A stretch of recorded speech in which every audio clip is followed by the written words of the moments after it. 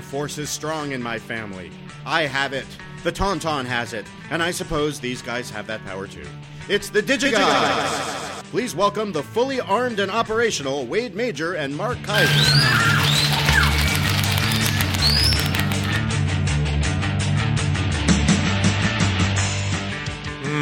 Corey, thank you. Now, please, tell us, who sent that in? That was sent in by Makoto Tsukishima. I fixed that line for you, Makoto. You're welcome.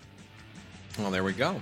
I guess there was some minor Star Wars reference that Corey out-nerded on and was... Anyway. So what is this that I'm eating now, Mark? Well, Wade, I was in London and Paris Yeah.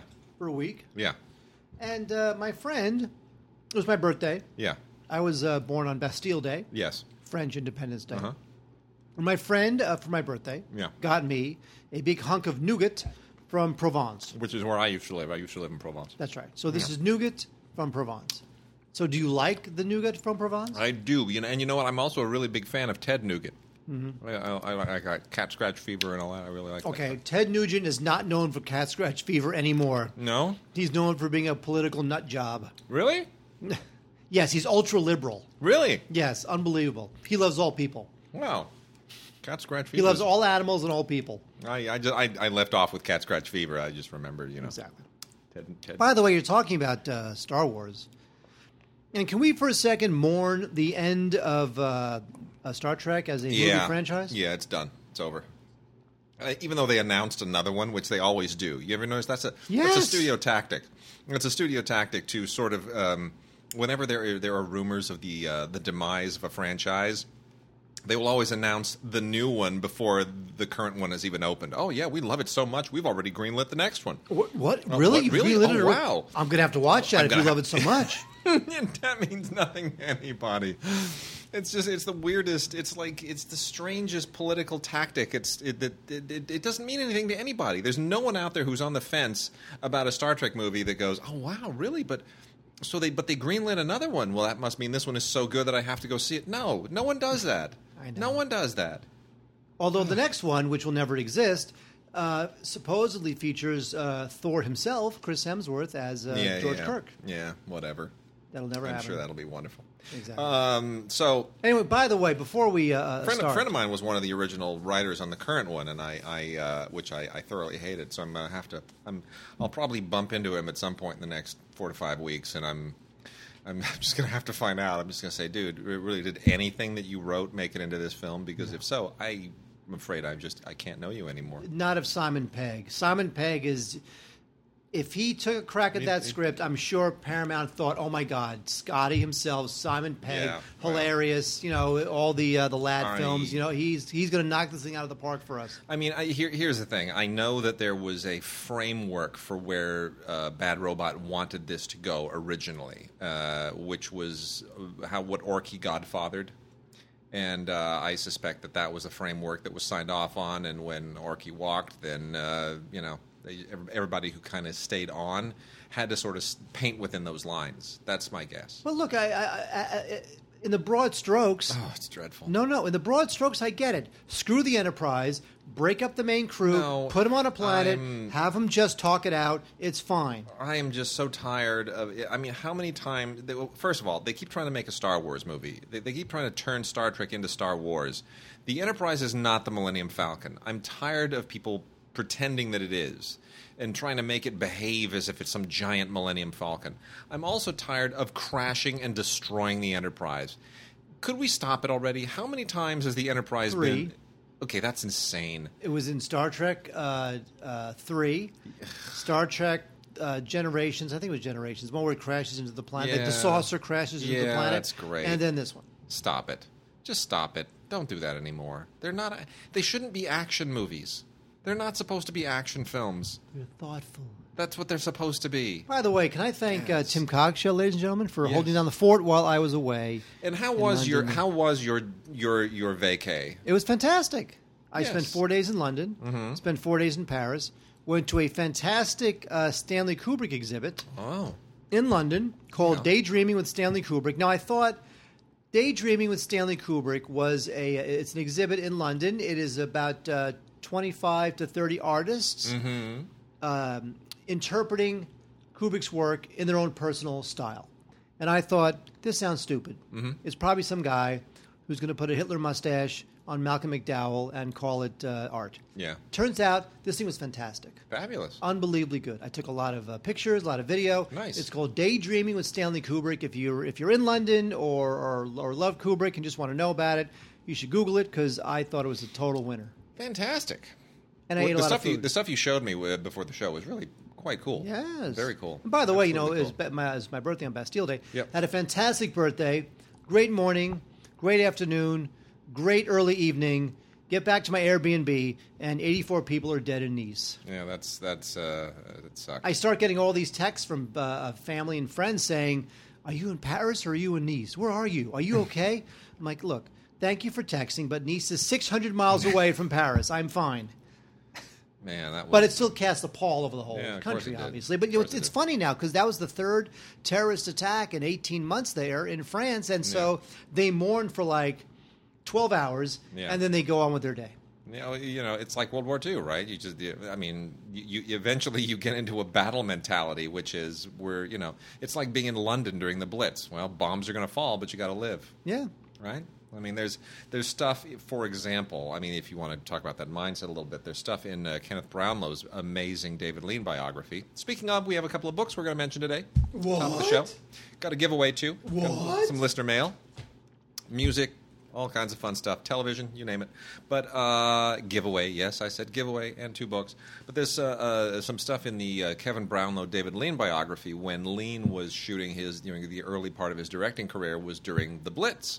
And he was making a lot of those, those sort of British programmers in studios in London. And meanwhile, there are air raid sirens going off and bombs blowing nearby. And just to give you a sense of how committed David Lean was to the craft, he would sit there, and everybody else would be afraid that a bomb was going to hit them right there in the soundstage, and he would just be, cursing and really annoyed that the shaking of the building had interrupted a perfectly good take.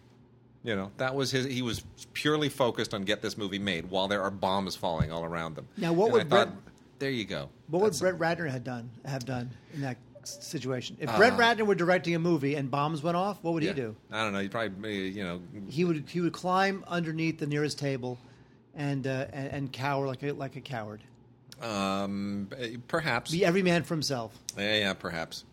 Perhaps true. But you know what? I'm not going to rip on him too much anymore because he's not really directing movies. He's putting money together for really good movies. Yeah. And every time I see Rat Pack on a movie now, I'm kind of excited. I'm like, this is a good movie. Yeah. I'm glad you went out and found the money. Don't direct. Just be a financier. Be a mogul. I am perfectly content with him being a mogul. You have Annapurna. He is. And you have Rat Pack. He is enabling the production of some really amazing movies. I agree. So a lot of the nasty things that I've said about Brett Ratner in the past, I kind of take them back because he's redeeming himself for me.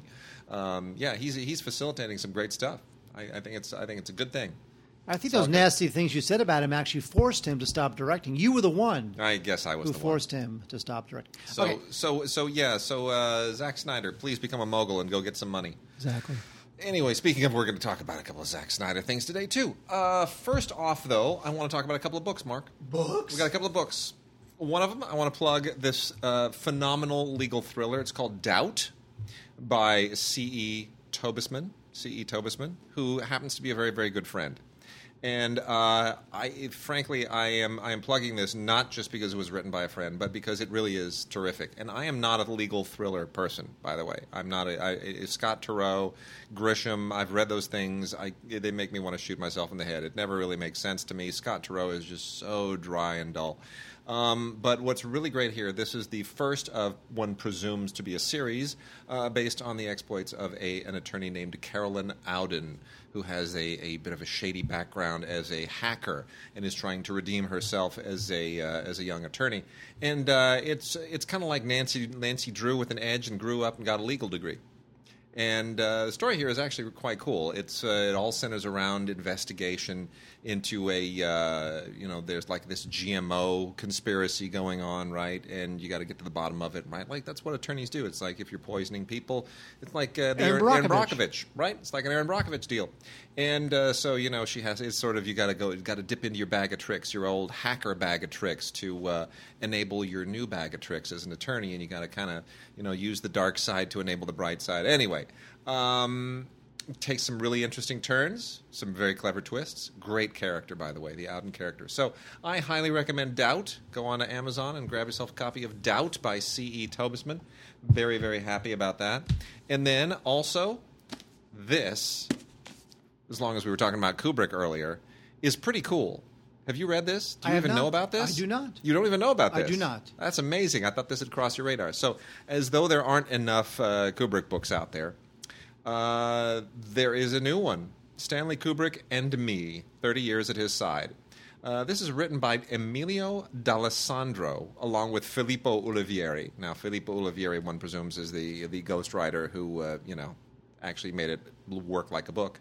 And Emilio D'Alessandro was one of Kubrick's assistants. Now, I think, as we all know, Kubrick had many assistants, and the one we're most aware of is his brother-in-law. But Lord Bullington, which is right. That was his name. Yeah. Hang on. I'm rusty. I know him as Lord Bullington from Barry Lyndon, but anyway.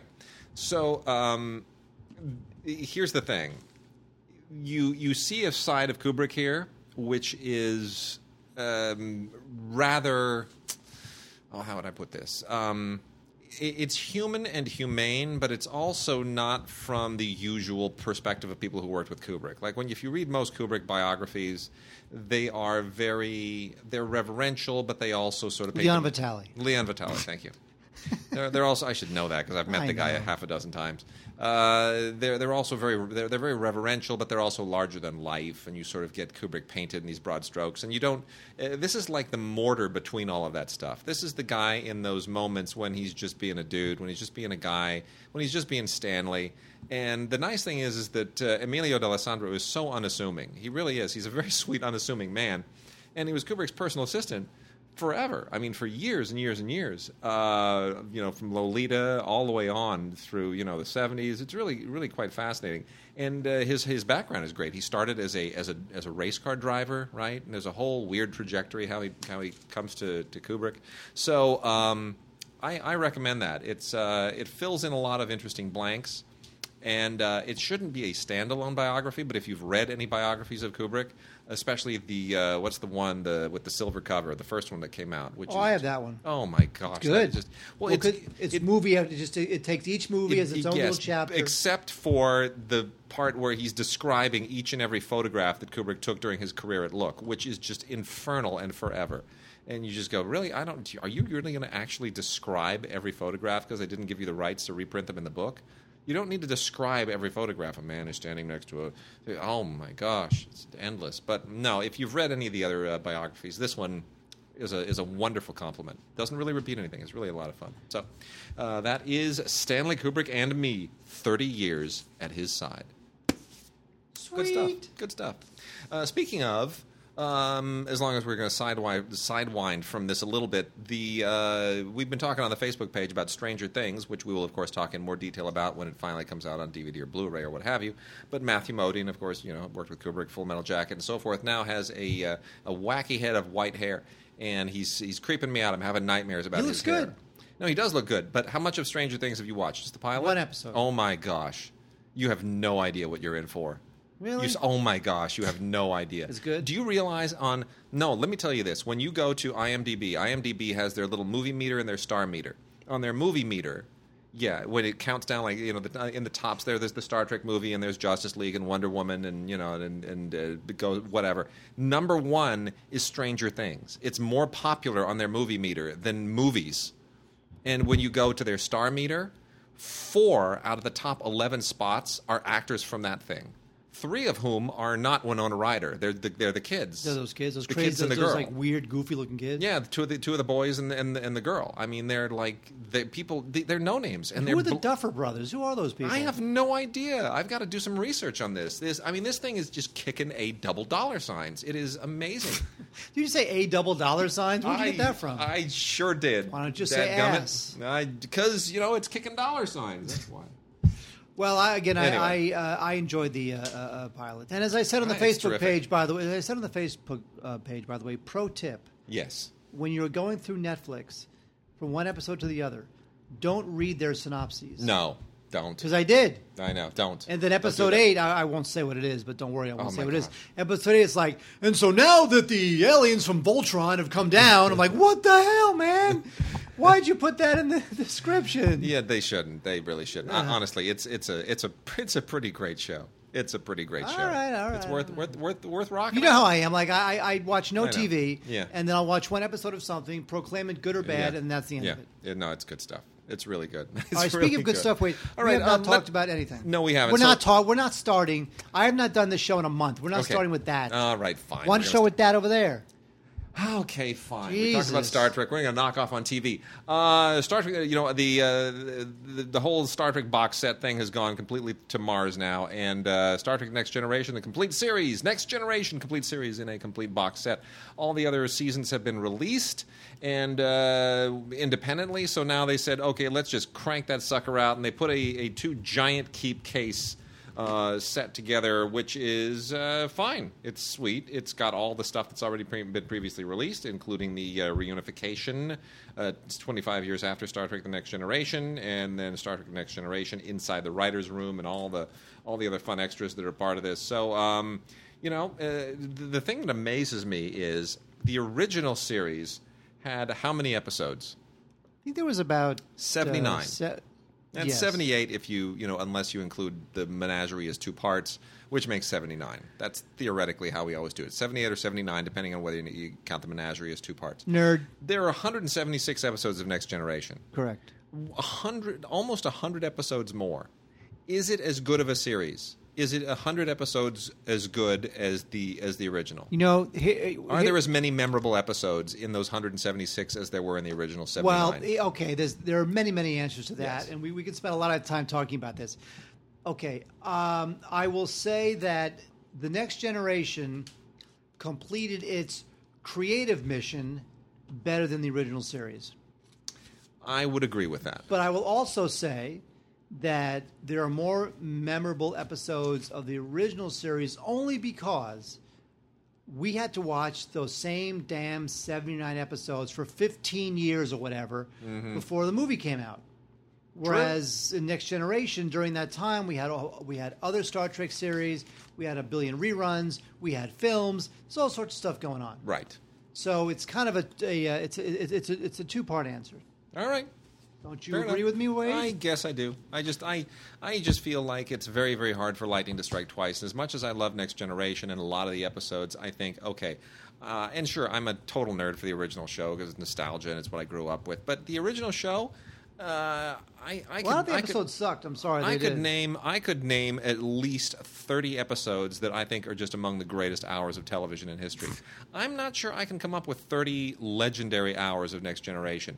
I could probably come up with 18. It's like maybe James 20. Bond. It's just not either your James Bond is Sean Yeah, Connery or your exactly. James Bond is I Roger suppose. Moore. I suppose. But anyway, I have the UK version. I've had the region-free UK release of the series for a while now, and I have to say that the packaging is really flimsy on the UK version, and on this version it's a little better, a little sturdier. Yeah. But the UK one, the only thing I don't like about it is that it's really flimsy packaging. Oh, well. So let's talk a little Soderbergh-ness here, if we could. What? On a couple of points. I'll let you go first. Well, we have season 1 of the Girlfriend Experience. This is on Stars, the little paid channel that could, Which is kind about of. to be purchased by not John Malone, the other guy. the other guy. No, it's why am I drawing a complete blank? Because you're old and you forget things. Yeah, I do. No, they're about to be folded into Lionsgate. Thank you, the Lionsgate television empire. Anyway, so this follows the what's her name? Christine. She's a second-year student at a law school in Chicago, and she enters the world of sex work, and is an expansion based on the book or the movie. The movie. This is an expansion of Soderbergh's 2009 film, which starred Sasha Grey, a film that I enjoyed very much, mainly because I love Soderbergh and everything he does. Soderbergh, who has, of course, famously kind of retired, at least from directing. Yeah.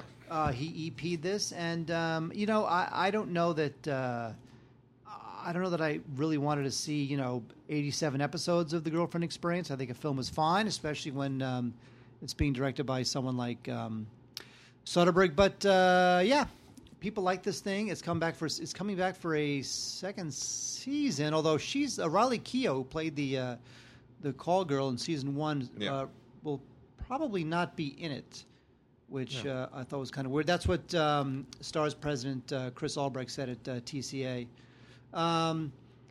Anyway, so Girlfriend Experience, not bad. I would just as soon watch the movie again. And then also Soderbergh branded is the complete second season of The Knick on Cinemax with Clive Owen. I gotta say, I really wasn't sure where this thing would go in a second season. And for those who don't know, it's takes place in turn of the century, not the turn of the last century, but turn of the century, like 1900 turn of the century, and in a hospital which was more like a torture den in 1900. The hospitals were not what we know them to be today, obviously. And it deals with the politics and the excesses of that very, very primitive medical environment at the time, which is a fascinating backdrop, and especially the fact that the Thackeray character played by Clive Owen is such a really just vile, troubled character. I mean, he's kind of likable, but he's got his own issues, his substance issues, and his life issues, and he's not a completely clean character morally or psychologically. And that's interesting. The whole kind of almost gothic medieval vibe to the thing was it's still a little bit oppressive for me, but the style is great. The backdrop is great. I love the period. I think they recreate it beautifully. I think the whole concept is really cool, and heaps of bonus features here. The show just. I'm wondering where it's going to kind of go. The second season still it's as good as the first season, but I don't know. Have you watched any of it? Seen The Knick? I have not. Although I love Clive Owen and I love Soderbergh. Yeah, it's. So it seems like something I would watch and like. Yeah, I'm liking it. Not as much as Stranger Things, though. I'll tell you, Stranger Things. I'm all about Stranger Things. Exactly. My gosh, that is a great show. Hans Christian Andersen double feature, by the way. A little thing here from Mill Creek. Couple of. Where did that come from? I thought we're doing TV. We are. This is TV. No, it's not. These are both on TV. You made that up. These are original TV productions. Fine. I just want to plug this in real quick. Carry on. For those who enjoyed the animated monster success of Frozen, that is, of course, based on the Hans Christian Andersen fairy tale Snow Queen, which has been made into a movie probably 30 or 40 or 50 or 70 or 150 times. I don't know. It's ridiculous. There's a version of that stars Bridget Fonda, believe it or not, which is about 3 hours long. This was a Hallmark Hall of Fame deal in about 2002. And from roughly the same period is Hans Christian Andersen, My Life as a Fairy Tale, with Kieran Boo and supporting performances by James Fox and Simon Cowell, which is a nice little, kind of biopic-y thing. Not as cool as the Rankin Bass The Daydreamer, which is the one I grew up with, which has animation and all kinds of fun stuff. But it is engaging. It certainly is quite accurate. Not the Danny Kaye movie either. But so anyway, you get Hans Christian Andersen, My Life as a Fairy Tale, and Snow Queen on a Hans Christian Andersen double feature from Mill Creek, courtesy of Hallmark.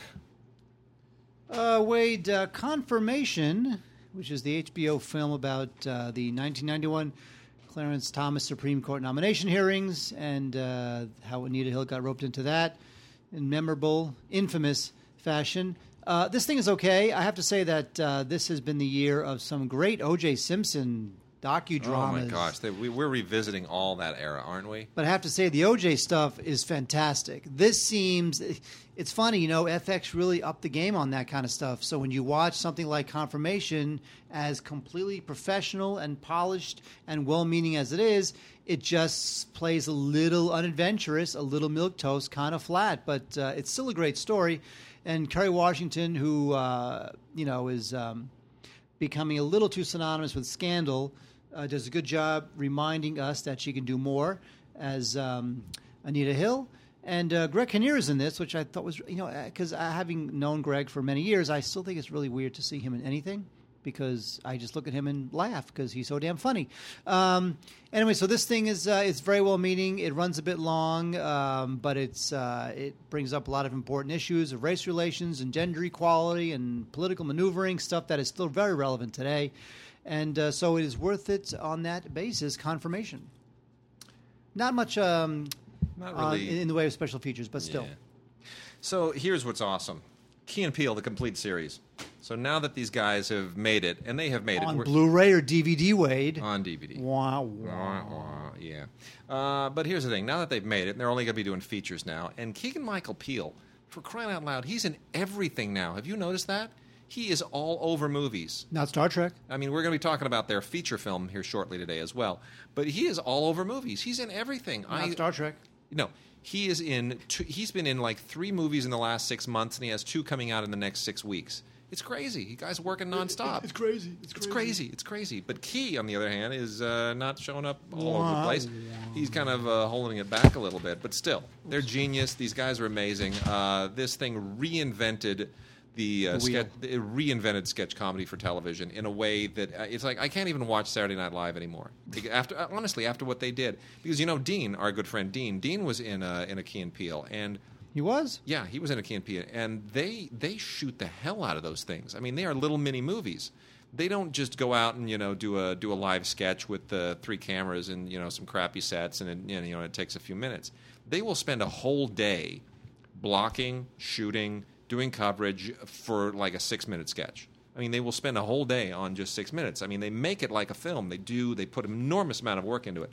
So anyway, they changed everything. Key and Peele are amazing. They're the best. I can't say enough about this stuff. Really, really smart, super clever, great satire, so incisive.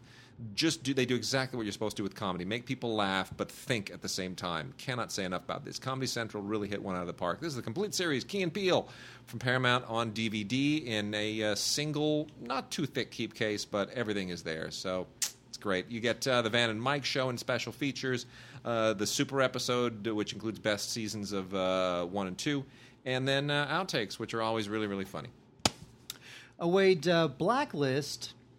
The NBC show was a big deal in the first season. Oh, my God, everyone loved The Blacklist. Oh, yeah. Now we're on season 3, and I feel like it's kind of in that tired middle age where it's kind of fallen off the radar of great shows. Yeah. This one obviously picks up where season 2 left off, and what's her name? Elizabeth is, she's a fugitive, and she's a fugitive with Red, played by James Spader. And, the FBI director is under investigation. And, what I like about... I guess, although I'm a little tired of the show, I guess what I like about this season is that it's nice to see the James Spader character, on the run, kind of behind the 8 ball. Like, he's not the smartest guy in the room all the time anymore, so it's kind of a nice little turn for the character. Yeah. And James Spader is always terrific. It's nice to see that guy still gets work. Yep. Where it's going to go now is going to be really up in the air. Season 4 begins, hasn't begun already. It's going to begin real soon. I'm kind of wondering where it goes from now because it needs that breakout season now. Because I'm feeling like it's starting to feel a little bit tired. It does. And Homeland hit that place as well. Where you here's my theory on that. And geez. Well, yeah. But my theory is when they pitch these shows, the pitch is usually based on everyone knows that a show now has to have X number, at least it used to. There used to be a magic number of episodes that meant then you could go into syndication and the show could become profitable, right? So if a show it lasts like 8 episodes, you can't really do anything, or you didn't used to be able to do anything with 8 episodes. But if you got to 60 episodes, 80 episodes, whatever. There was like a magic number. Oh, 3 seasons. We can. 100 was the magic number. 100 was the magic number, but once you get to DVD, then it was like, well, we could do something with this. And syndication is there's so many channels. We could sell it to X number of channels, and it's a little bit like a moving target. But there's always some mathematical equation of how many you need to hit. So when people pitch these shows, they pitch them up to the magic number. No, people will get hooked, and they'll watch it for this, and then you have this twist at mid-season, and at the end of the season, the cliffhanger, and that brings them back for the next season, and you do the little thing with the character, and they go, oh, I didn't see that coming, and that takes you to the next season's end. And they plan it out, and you sell it so that it sounds like, oh, it can't lose. People are going to stick with this for at least, 60, 70, 80, 90 episodes, which is a pipe dream. Nobody knows. The show could stink from episode 1, and nobody cares. But that, at least in the pitch. And then I think when those shows actually make it to the air and you get to that episode, nobody has really thought it out past the point where you planned it originally, and then you start treading water and the show falls apart. That's my theory. Speaking of falling apart, this show fell apart about 8 years ago, as it turns out, and yet we're still doing it. Yeah, it's amazing. Wow. So let's see. Where are we at here? Well, Person of Interest is a show that is thankfully finally off the air. They pulled the plug on this thing. This stars Jesus Christ himself, Jim Caviezel. And, this thing never really took off. It had the other Nolan brother behind it. Anyway, so Jonathan Nolan and JJ's in it also. Anyway, so this 5th season and final season, which is on Blu-ray, it's abbreviated. It's very kind of pulpy, and it's wisecracking and that kind of stuff. I just think it's a little frantic for me. People running around. There's like little computer screens all over the place. I'm just was never really into the show. The show never really developed or became as clever as I think Jonathan Nolan wanted it to be and has been in the past. So I do like Emerson. I think that guy's I forgot his first name already. The guy with the glasses, the nerd guy. I think he's super cool, but give him a show. Otherwise, I just don't want to see any more computer code flying across the screen. Not into it. All right, and I'm going to plow through some British television here real quickly, as long as we're on the TV I can take a bathroom break while you do that. You do that. All right, we got a bunch of stuff cool from Acorn as well. Vera, Set 6, gotta love it. Brenda Blethyn. This is worth watching just because Brenda Blethyn is so amazing. If you love British procedurals and British mysteries, it's just doubly cool. Forget all that Murder, She Wrote and Agatha Christie stuff. It's all about Vera, the amazing Detective Chief Inspector Vera Stanhope, and these are based on novels by Anne Cleeves. Good stuff. There's one here that I always find very wonderful, which takes place in Yorkshire, in the moors where the Brontes come from, and there's a murder from the moors, it's just a great setup, great backdrop. So that is another wonderful ITV production. And then the Canadian show that just will not go away, Murdoch Mysteries, season 9. If you've never seen this, it takes place pre World War II, the Edwardian period. And a lot of great crime-solving, fun stuff here. It is effectively a British show. I mean, it's 18 episodes here. The thing that makes this just utterly weird and bizarre is one of the guest appearances in this season. Mark, season 9 of Murdoch Mysteries will forever go down in history, and I'm going to show you the picture in a second because I don't know why, but they felt that they needed to publicize this because to me the picture tells you everything. There is someone who guests on this show as Mark Twain. Now, who possibly... you know what? I'm going to say it's Tom Selleck. I have no idea. Tom Selleck. Who is it? That Shatner? Yeah! That's awesome. Look at that mustache. William Shatner plays Mark Twain. Now, first of all, he looks nothing like... He doesn't even sound anything like Mark Twain. Mark Twain was like that guy was as thin as a reed. Yeah. Shatner's as fat as a tuba. It's the funniest thing in the world. Anyway, Shatner plays Mark Twain. That alone is worth... If you've never seen a season, you can skip 1 through 8, and you can start with season 9 and just watch this and marvel at William Shatner playing Mark Twain. And to be honest, it's not so bad. I'm almost afraid to admit, but he's actually pretty good. It's not really Mark Twain. It's sort of Shatnerization of Mark Twain, but totally watchable. Shatner only plays Shatner. He kind of does, yeah. But he's so good at it. He is. It's so priceless. It's just he's a treasure. He's a national treasure. And then we also have Janet King's Series 1, The Enemy Within. If you haven't seen this, this is worth checking out. This is more kind of legal stuff, British legal system, barristers and, wigs and robes and all that kind of stuff. It's which is always fascinating to me because it's a very different legal system. And when, Bates was on trial for murder on Downton Abbey, that was sort of my first in-depth exposure to a lot of that stuff. But this is really very cool. And, of course, like everything else on British television or American television, it rides on who is cast. And Marta Dusseldorp, who, God bless her, has not changed her name, is really amazing. Look for her to really, really start making some waves in movies as well. I expect her to show up in some big features, British and American, at some point. So when this, of course, has run its course, this is going to put her seriously on the map. Very, very well written, very intense, very, very smart. And a little bit like, what I was saying about Doubt, C.E. Tobisman's book Doubt. It is not, it doesn't take you for granted. It assumes that you aren't as familiar with the legal ins and outs. And it's very, very good, especially for the British thing. We talked about Star Trek Next Generation and the great Patrick Stewart, who shows up in 11th Hour, also from Acorn. This really is entirely all about Patrick Stewart and his performance. He plays a kind of a forensic scientist for the British government, and he is kind of the guy. He's like the brains of the operation, who has to sort of figure out who's doing what. He's like a scientific forensic detective-y guy, if that makes sense. Sirensic. I don't want to make it sound like CSI, because it's not really CSI. It's all very methodical scientific detective work, like a little Sherlock Holmesian projected into the 20th century. But Patrick freaking Stewart, man, it's great. 4 episodes and 2 discs here. Good, serious, great British mystery stuff.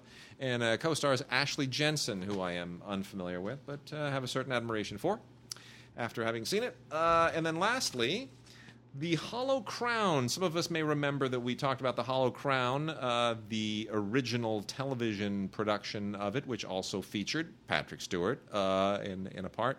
When this came out, I guess about a year and a half ago, maybe 2 years ago. And this is this is kind of putting together the Shakespearean works of Richard II, Henry IV, Part 1, Henry IV, Part 2, and Henry V. So that whole kingly lineage, that whole royal lineage, and those plays, putting it together in like a giant royal saga. Well, that has now been given not just the TV treatment, but the miniseries treatment, The Hollow Crown, The Wars of the Roses, Henry VI, Part 1, Henry VI, Part 2, and Richard III. So this is a continuation, and it's on Blu-ray, and it features Benedict Cumberbatch, Hugh Bonneville, Judi Dench, and Tom Sturridge, along with the wonderful Sophie Okonedo, who, let's face it, Sophie Okonedo would not normally get cast in Shakespeare because she's not white. But you completely forget about that watching this because she's such an amazing actress. You remember her in Hotel Rwanda, right? She got an Oscar nomination? Yep. Phenomenal. So we continue the original television thing into this great new Blu-ray miniseries, which has much higher production value and great cast. And it's fantastic. I love this Hollow Crown stuff. Cannot get enough. I wish they'd release the original in Blu-ray, but they don't. And then Jack Irish, big on the Jack Irish here. We've got Jack Irish Season 1, both in Blu-ray and in DVD. And then Jack Irish The Movies, which also features Marta Dusseldorp. And Marta Dusseldorp is much more on my radar now, so I'm aware of her just generally in a way that I wasn't before. But anyway, Jack Irish, of course, the real star here is Guy Pearce. And Guy Pearce can do no wrong as far as I'm concerned. He's just, this is Australian for those that may not realize that Guy Pearce is Australian and everything Australian is Guy Pearce. But it's intense, it's gritty, it's tough, and he's essentially he's a detective, but he's the nastiest, meanest, dirtiest, toughest kind of detective, and I love it. Can't get enough of this. So Jack Irish Season 1 and Jack Irish The Movies. Very cool on Blu-ray. All right, that's it, Mark. Shall we do? You want to kick out this music? because we have music fans that listen as well. Let's hit the music, and then we'll drop into the new movies and enthrall everyone. You're waiting for new movies, Wade. I am, because we have a giveaway. Because we have a giveaway. Oh, we do? We do. We have a giveaway. Make sure you put that in the metadata. I will. Unbelievable. Yep. Wait, we have the return of Ruben Blades. Now, I know what you're saying. You're saying his name is not Blades, it's Blades. Ruben Blades. That's what I grew up on. Blades. No, it's Ruben Blades. He's cool. This guy, Ruben Blades, is a terrific musician. He's also a terrific actor. You have seen him in many films, and you probably don't even know it. And this thing is great. It's sort of like almost like a visual essay about him and his life. It's very impressionistic. It shows how really smart this guy is. It's not even really. I mean, it's about his music, but it's not really super focused on his music. There are some partial live recordings, but really, it's this thing starts at. It shows you how the designs that this movie has on Blades and who he is. The thing starts at the Harvard Law School commencement, right? Yeah. And so that means that you're in for something kind of special. It continues on to Panama, and then it lands in New York, and it's really good stuff. I just think this thing was just terrific. And I was never even much of a huge fan of his music. I respected him more than I wanted to listen to his music all the time. But he's a cool guy. He's a cool musician. He's a good actor. He's lived a great life. And if you want to check out Ruben Blades, check out The Return of Ruben Blades. Good stuff. All right. Hank Williams, the great Hank Williams. I truly hate country music. But Hank Williams But rocks. I have to say that there's certain people like Patsy Cline, Hank Williams, some of the classics. These guys are just fantastic. And so we have... Now this is... he is not Randy Travis. What happened to Randy Travis?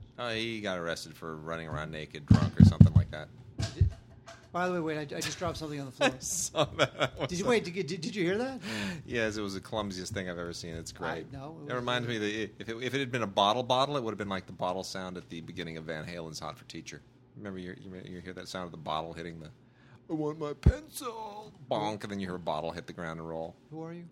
I don't know. Anyway, this is Hank Williams, the Complete Mother's Best Collection Plus. That is what it is called. This is from the good folks at Time Life.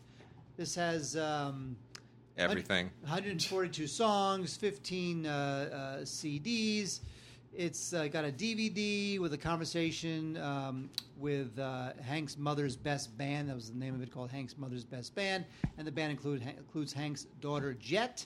And if you love Hank Williams, there's so much great stuff here. I mean, this thing is just... If you love country music, if you love Hank Williams, and you do not have this, I don't know what to tell you. Time Life, although we kind of make fun of them with the Time Life operators, and we kind of goof on them a little bit, they do come out with some great stuff. I got to say, there's nothing wrong here. So all the songs, you got the DVD, Hank Williams, The Complete Mother's Best Collection Plus, definitely a must-buy for you country fans, of which I am not, but I do love Hank Williams. We talk a lot about the Live at Montreux series. This thing has been around forever and ever and ever. And this is Live at Montreux, Paco and John. Now, wait. Yes. On July 15th, 1987. Yes. That's one day after my birthday. Mm-hmm. We had John McLaughlin and Paco de Lucia. Wow. These guys are virtuosos. Guitarists, fantastic. And this is a DVD, 2 CDs. The music is drawn from their solo albums, and also they do some covers here by folks like Chick Corea and Egberto Gismonti. And it's a great concert. These guys are great guitar players. They're very soulful. I have to admit not being super familiar with them when I pop this into my player, but now that I hear them, they're incredibly talented. So Paco and John, Live at Montreux from 1987. Definitely a good thing to watch if you love guitar players, virtuoso guitar players, which I do. And then, as long continuing into music documentary for just a moment, we have a Grammy-nominated doc here, The Greatest Ears in Town, the Arif Mardin story. Arif Mardin, for those who don't know, is one of those amazing producers who just sort of sat behind the scenes and produced hit after hit after hit after amazing hit, and took no credit for it. Obviously, because you're not supposed to when you're a music producer. You just kill the hits and you let the artists and the songwriters take all the glory. So Arif Mardin gets a little bit of it back. This is a guy there's some producers like Phil Spector that we obviously all know about because they were very famous at the time and went on to kill people. And but this is Arif Mardin, no idea. What an amazing story. Unbelievable. Unbelievable skill at finding talent, picking talent, nurturing talent. And when you see when you watch the doc, and they print a lot of the names of the major acts that he was a part of on the box. So if you see this in the store, if you see the artwork online, you'll know it's just amazing. But everybody from Dr. John to Dusty Springfield to Aretha Franklin, the Bee Gees, Willie Nelson, all styles, all over the map. This was not a guy who specialized in just bebop or pop or country or soul or R&B or blues. And no, he was all over the place. Just an amazing figure. So The Greatest Ears in Town, check that out, man. That is from Film Movement, fabulous doc, Grammy nominated. I'm going to call my company Bowel Movement. Yep, that's what you should do. Wade, Don Cheadle. Who doesn't love Don Cheadle? Guy's man. Yep. And Labor of Love, Don Cheadle directing the Miles Davis story, Miles Ahead. Yeah. Now, this one, I got to say, this is a risky film. And although I give him points for taking the chance, I don't know that the final product is as great as he has envisioned. He's great in it. Yeah, he is. You can't. After you watch this, you can't imagine anyone. Don Cheadle inhabits when he does biographical roles. He inhabits the characters in a way that is amazing and uncanny. Like I can't see anyone else do Sammy Davis Jr. ever again after he did that Rat Pack bit. I can't. I'm done. He is Sammy. Oh, it's the best. Even better than Sammy did it himself. And here, I can't imagine anybody playing Miles Davis in a movie ever again. That is true. I can't. He nailed it. He killed it. Miles Davis, of course, the iconic modern jazz pioneer, trumpeter. And what he really goes for broke here because he has Miles doing things that he never did in his real life. There are car chases and shootouts, and I have to say that the reason why it kind of works is because even if the actual facts are not there, somehow it all seems like it's almost like you're taking his life and you are using the themes of his life to tell this other story. Yeah. So the story's huge to the trajectory and the themes and what was important to Miles Davis, even if the facts aren't necessarily true. Yeah, but I'm good with that. So it was the spirit of Miles Davis's life. I'm good with more that. than it was a straight biopic. I'm good with that. It was a real roll of the dice, and I'm going to say results are mixed, but I just think this thing is it's impressionistic, playfully so, but it's not the biopic you might be hoping for if you love Miles Davis. I'm going to say that right now, this might actually be my favorite film of the year. We obviously have to wait and see, but I can't imagine this not being in my top 10, maybe even top 5. I love this film so much, and I'm so upset that it has not done better, and I don't know why. Weinstein marketed it well. I have a feeling maybe just the counter-programming idea of releasing this earlier in the year just wasn't right. People just didn't want to see this kind of movie. We're talking about Sing Street, the new John Carney film. John Carney, of course, the Irish director who did Once. Love it. The best. That's right. Best of all just time. The best. Love it. And then he went on to do an amazing movie called Can a Song Save Your Life? Which, for whatever weird reason, I guess it was Weinstein who released that as well. The marketing people thought, can a song save your life? No, that's not really marketable. Why don't we go with Begin Again? Something really generic that people will forget easily. Begin Again? What? Really? Okay. Well, anyway. Sounds like it was taken off a list of titles that they could slap onto a film. Keira Knightley and Mark Ruffalo killed it in that movie. It was absolutely wonderful. And you know what? Sing Street, I got to be honest, as much as I love those movies, especially Once, Sing Street is his best movie. This is better than both of those. This is so amazing. This is so wonderful. This is basically the story of in 1980s in Dublin, Story of a bunch of kids, one kid in particular who's always, it's always the one kid and then the buddies. And they're to not be picked on and to be cool, and so that he can be, he can land the girl of his dreams, that tough girl that lives in the neighborhood. They form a band. And I got to be honest with you, man, the music thing, John Carney, he's nailed it. This movie has like 5 or 6 original songs for this kids band that John Carney co-wrote. That should be the entire category of original songs at the Oscars this year. Every single one of them should be the songs from this movie. This movie should be competing against itself 5 times in the same category. They are amazing. They are great. The soundtrack kills. This movie is the best. If you have not seen Sing Street, buy the DVD, buy the Blu-ray. I don't care. Just get some form of this in your hand, in your house. Watch it. You will. I sound like the guy who's selling some kind of infomercial junk, don't I? I remember. ShamWow.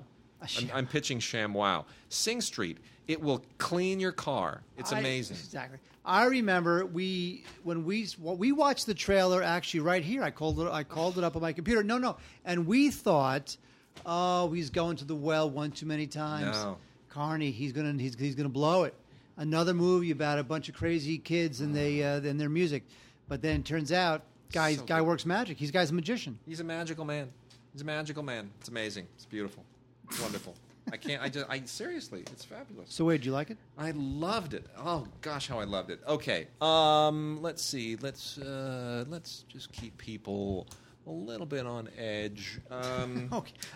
Well, we got some podcast. By the way, I thought you said we had a giveaway. We do.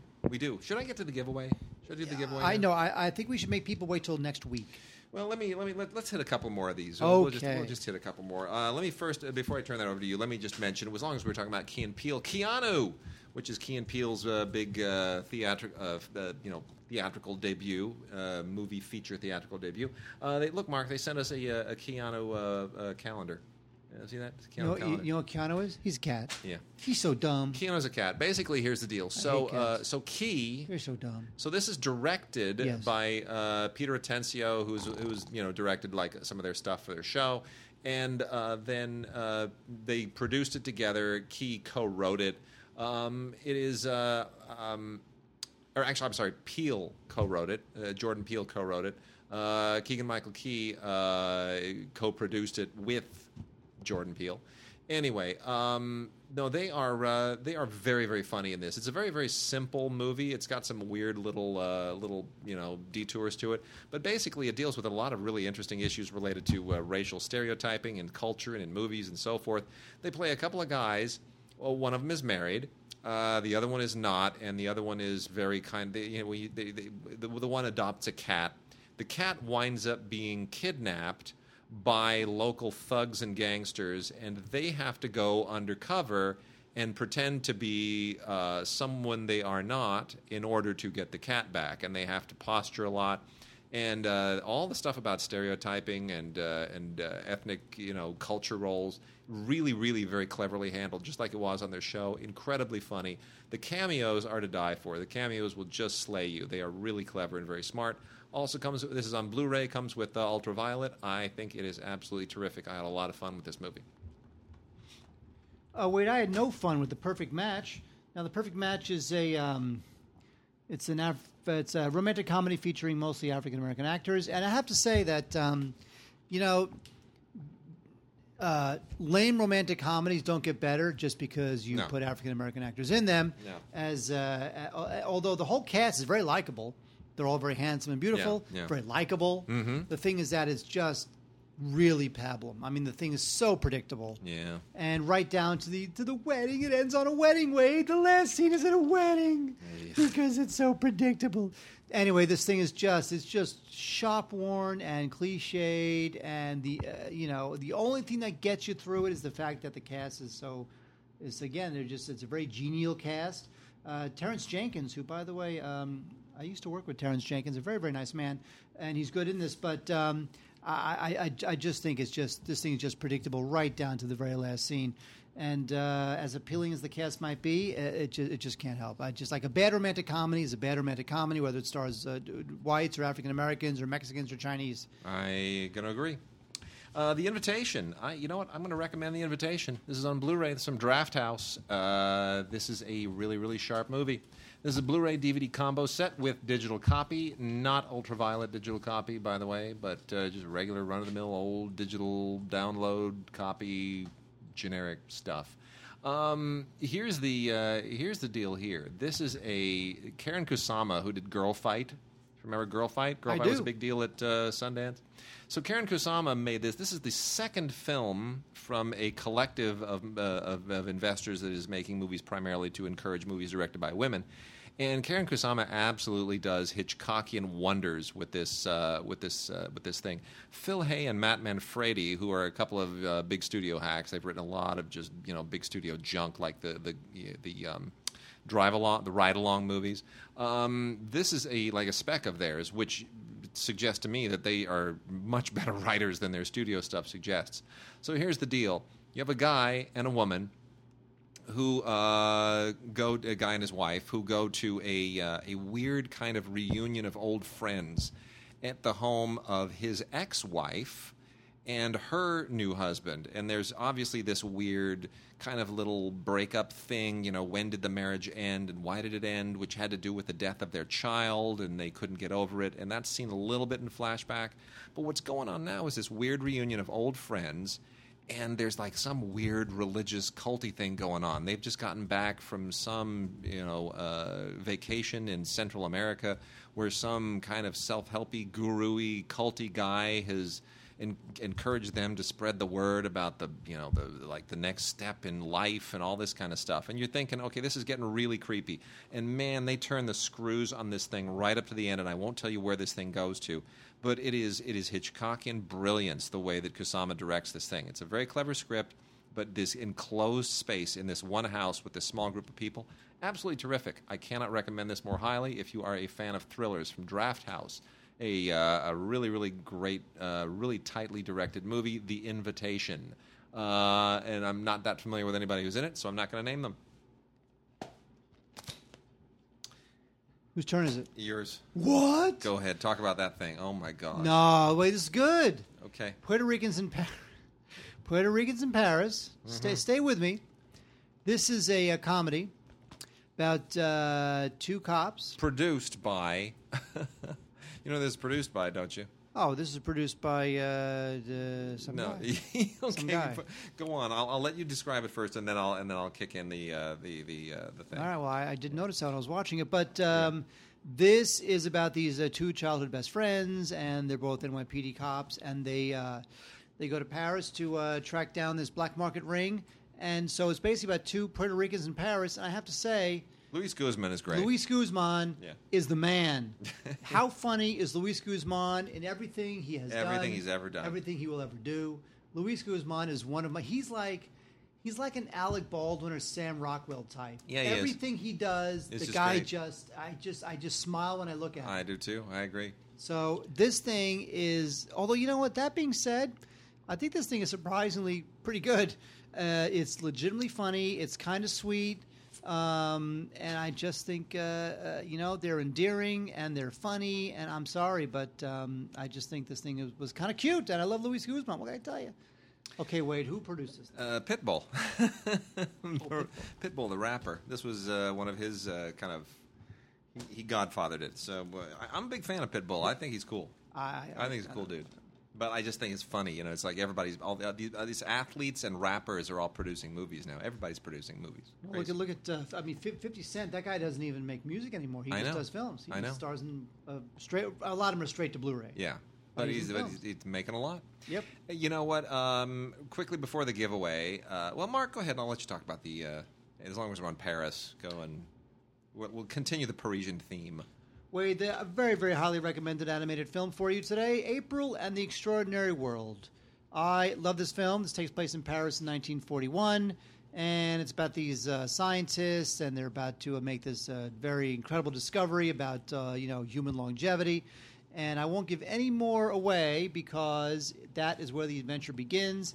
I love this thing. This thing is just delightful and exuberant and playful and fast-moving, and I just think... You know what this movie is? I just realized. This movie is what The Adventures of Tintin needed to be. Yeah. Or wait, what it thought it was. It's not. No. This, April and the Extraordinary World, this is the shizzle. I thought this thing was great. It is just joyful and fun, and I love the animation, and it's got a great voice cast. Paul Giamatti, Susan Sarandon, J.K. Simmons, Oscar winner right there, along, of course, with Susan Sarandon. And, I just think this thing is great. It's got the animation's great. It's got like a little steampunk vibe going on there. And it's just terrific. I very highly recommend April and the Extraordinary World. Pretty great. It is a really sweet film. You know what? We just lost a director very near and dear to my heart. Gary Marshall passed away. And, Gary Marshall hails from a generation of amazing comedy writers and producers and directors that is fast dying out. I also just recently watched the new Norman Lear documentary. Have you seen that? Oh, another version of me? Yeah. I have not. It's phenomenal. It's phenomenal. And they all come from the same era, basically. This is that there are very few of them left. There's Jerry Lewis. And by the way, it was Martin and Lewis's TV show. That's where Norman Lear started. He was a writer-producer on that show. And they show clips of him in that, doing his shtick with Jerry. And, we got a few like Shecky Green. And, there aren't many left from that generation. Anyway, Gary Marshall hails from that same generation. He touched golden television in like 3 different decades, and at one point he had Happy Days and Laverne and Shirley, and there was like something else that was a top-rated show at that time on TV. It's amazing. Everything he touched was like Norman Lear. He could do no wrong at a certain point. Gary Marshall's very last film was Mother's Day, which a lot of critics dumped on. Now, I full disclosure, a friend of mine was an executive producer on this, so I was a little bit connected to this while it was shooting, and I got occasional stories from the set. And, a lot of people were ripping on this movie before it even opened, saying, oh, there he goes again. He did Valentine's Day and New Year's Eve, and now he's doing Mother's Day. And people miss the point. Every one of these actors that's in this, Jennifer Aniston, Julia Roberts, Kate Hudson, Jason Sudeikis, and everybody else that's in this thing, nobody went to them and said, oh, how much money do we have to pay you to be in a Gary Marshall movie? They said, I'll do the movie. Pay me whatever. I'm going to do the movie. Because everyone wanted to work with Gary Marshall. People loved Gary Marshall. This is not a bad movie. This is a sweet movie that is able to deal with so many crazy issues related to the world, politics, race, parenting, war. Don't ask me. You'll understand when you see it. All this stuff factors in, and you somehow it just winds up taking all the troubles of life and wrapping them up in a great big warm fuzzy. And the fact that Gary Marshall is gone, I almost want to cry, because this is his heart and soul in this movie. I want to recommend Mother's Day. And watch it just thinking, this is heart and soul of a man who has just passed on, and God bless you, I love Gary Marshall. Oh, totally. I went 2 weekends ago, I went to the Smokehouse. Now, the Smokehouse is an old-school restaurant, like red Naugahyde booths and the whole thing, right across from Warner Brothers. Been there for decades. Mm-hmm. And Gary Marshall would go there for lunch 2-3 times a week. Yep. To the Smokehouse. Yep. And so when he died, they put flowers and cards on his booth, because he had a booth. Yeah. He would sit at traditionally at the Smokehouse. And so I took a picture of it. So they have it was his booth. There was a big flower arrangement there. There were "Thank you, we love you, Gary" little cards there, and nobody sitting in that booth for X number of days, because that was Gary Marshall's booth at the Smokehouse, where he would have lunch 2-3 times a week. Fantastic. They loved him. People loved him. All right, Mark, here comes our giveaway. You ready for the giveaway? Okay, the giveaway is Last Days in the Desert with Ewan McGregor playing Jesus. Ewan McGregor? That's it. So, no, I am not going to ask you to put Jesus in the subject line. I know that's a lot of people are thinking, oh, it's We'll just do Ewan. Put Ewan in the subject line. That way we will find it easily. Put you in the subject line? No, Ewan. E-W-A-N. So put Ewan in the subject line. That's right. Put in the subject. Just put Ewan. E-W-A-N. E-W-A-N. If you would like a DVD of Last Days in the Desert, we are giving away 4 of them. 4 copies of Last Days in the Desert. This is an interesting film. I'm something of a modest expert in Jesus movies, and this is one of the ones that I think is it's a fascinating and unusual take. It basically deals with a portion of Jesus' life that is not really biblical.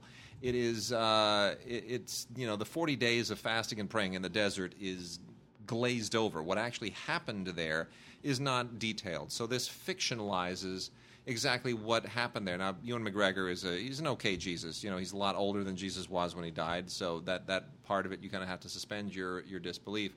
But Rodrigo Garcia, who this was his passion project, wrote and directed it with some rather extraordinary cinematography by somebody who has won a lot of Oscars.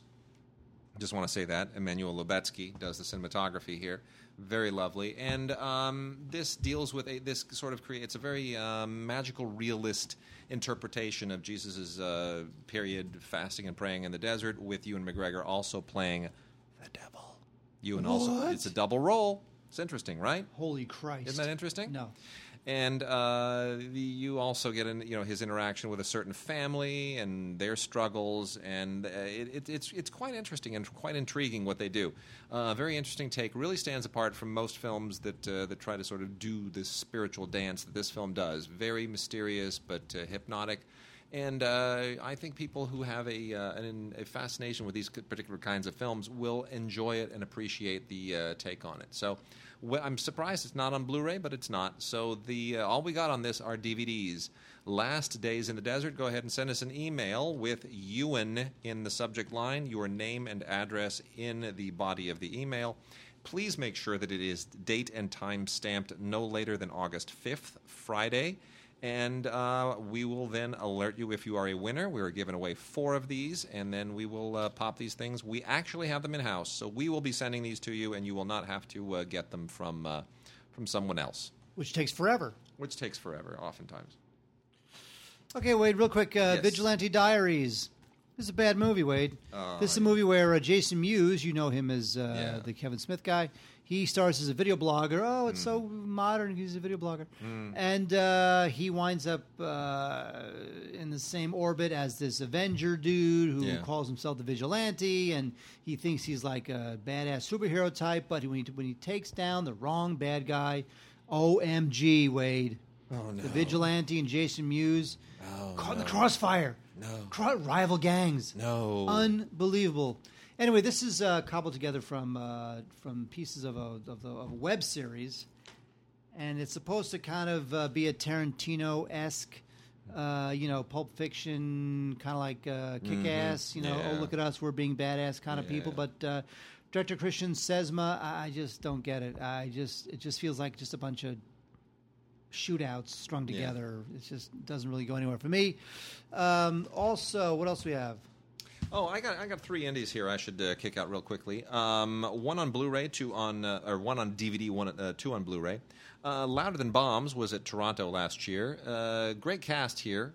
Jesse Eisenberg, I'm obviously not all that fond of usually, but he's good here. Gabriel Byrne, Isabelle Huppert, Amy Ryan, David Strathairn, a lot of good people here.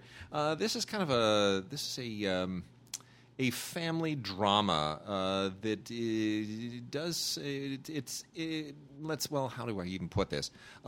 Isabelle Huppert plays a photographer who is deceased, but you see a bit of her in hindsight, and Gabriel Byrne is her husband, and her passing has wrought havoc on her 2 sons, one of whom, Jesse Eisenberg, is college age, and then the younger son is having a really hard time. He's like high school age, and how the residue of her passing, this great photographer, how the residue of her passing and the mourning just sort of really, really wreaks havoc with this family and the inability of the boys to connect to their father and vice versa, and the other people who sort of fall into the orbit. Amy Ryan, falls into the orbit. It's a really interesting psychological family drama, and I think it's worth checking out.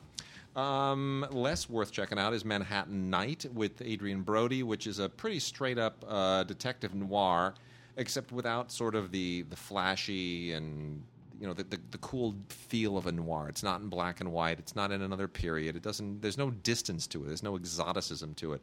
So it feels a little bit pedestrian. Brody is really good. He plays a kind of a gritty journalist who's drawn by this femme fatale to look into the death of her husband, and of course, it winds up having all kinds of horrible consequences for his family and for everybody else in his immediate circle. There's some good stuff in it, but I don't know. It just doesn't. It never really quite becomes a great noir. It just feels like it's imitating a great noir. Adrian Brody and then Yvonne Strahovski, who is quite good as the femme fatale. And then lastly, this was a big deal at Sundance as well. I don't quite know how I feel about this. The Bronze, which stars Melissa Rauch as a horrible human being. She was a bronze medalist at the Olympics for the United States gymnastic team, and she's been living with that glory ever since. She wears her little Olympic sweatsuit everywhere. She hasn't changed her hair. She is mean and cruel and foul and profane to everyone around her. She expects to be treated like a celebrity all the time, and she's very demanding, and she lives in a small town, and her glory days are long gone, and she's still coasting on it. Man, she hates her dad. It's a horrible, horrible situation. And then she has the chance to coach a girl to become sort of the next her, this really sweet girl who she just proceeds to abuse because, of course, she's jealous and doesn't want anybody to take her glory or her fame as she is the most famous person in her town. In any case, it takes some very conventional turns and some unconventional turns. I think it's a really smart film. But when you have a character who is this hateful and dislikable, it's a really, really tough balancing act to make you kind of stick around for the full running time. So I can recommend The Bronze, but I'm just not sure that I really enjoy it.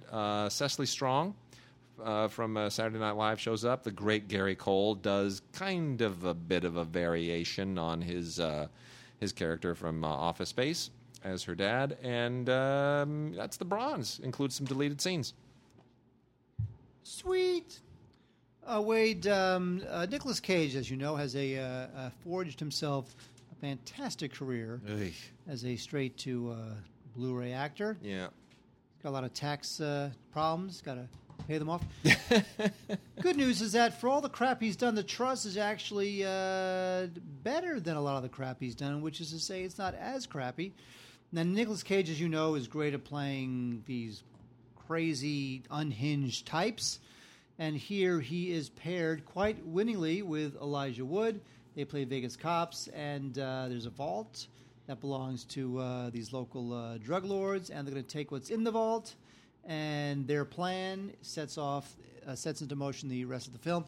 And so I have to say that Cage is funny and gets a lot of laughs, and he's got that whole nihilistic gallows humor of a cop thing right down. So the thing's pretty funny, dark. I thought that Cage and Elijah Wood were really good together. So yeah, I have to say that The Trust is a lot better than a lot of the crap that Nicolas Cage usually does. And Elijah Wood, who of course starred in an Oscar-winning Best Picture, right? Elijah Wood? Sure did. Now he's doing this. Crazy, right? Poor guy. Well, he's taking some weird risks and just trying to mix it up a little. He can do what he wants now. I mean, I'm sure his piece of The Lord of the Rings is... Okay, he can do what he wants. The Trust? Yeah, well... Unless he really wanted to work with Nicolas Cage. Okay.